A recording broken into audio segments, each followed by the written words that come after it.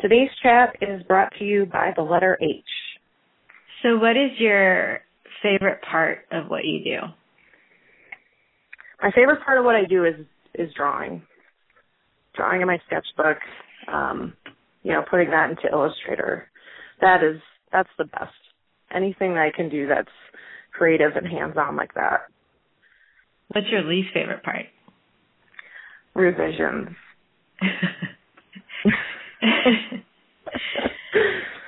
I think that's one of the things that's associated with design and illustration versus, a fine artist, is that there's somebody else on the other side who is telling you yes or no, or kind of critiquing you.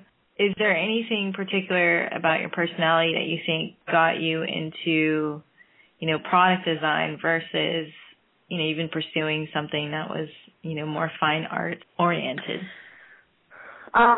Yeah, I'm super practical, and I didn't have a ton of money growing up, so I knew I wanted to do something artistic, but I also wanted to see if I could make a good living, so that's how I pursued design. I'm just, kind of a practical person. So, and I know people can make a living as artists, but for me, I thought this would be a little easier. Is there something that you would say is a quality of you that made your current situation something that's not only viable? I mean, it's definitely one of those kind of dream situations, but, I don't think that everybody else could do it. What do you think has made it such a successful opportunity for you? Well, it's not for everybody. I'm really introverted, so I think that's why I've been able to be successful at it. I'm self-motivated and introverted.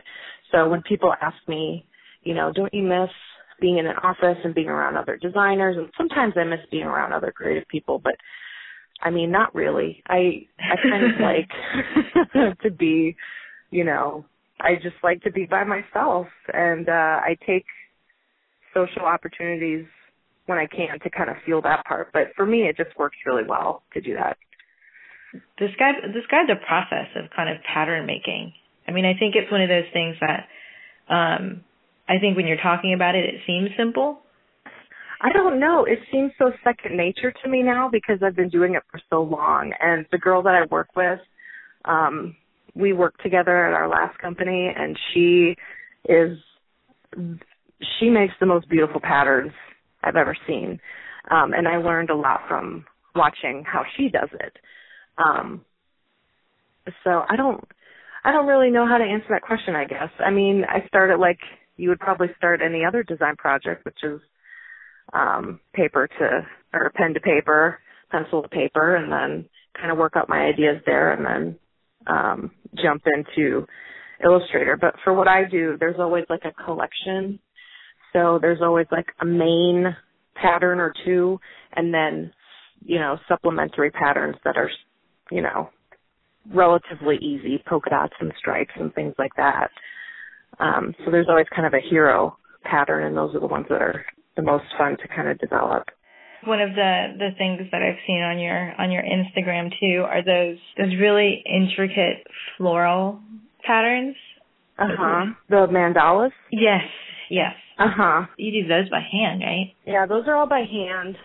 I started doing those. I call them my maternity mandalas. I'm almost ready to have a baby, and early in my pregnancy, I had really bad morning sickness, so I was just trying to find something to do that would distract me from that. And so I started drawing mandalas, and it's really relaxing and meditative, and I don't do anything with them besides just, post them on Instagram here and there. Mm-hmm. So that was just kind of an exercise for me personally to get through that. Really, I think that kind of work is so meditative for me.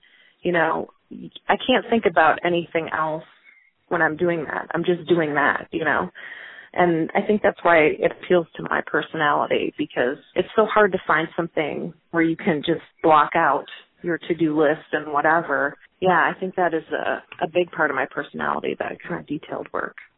Do you have any advice that you'd give to someone who wants to do what you do?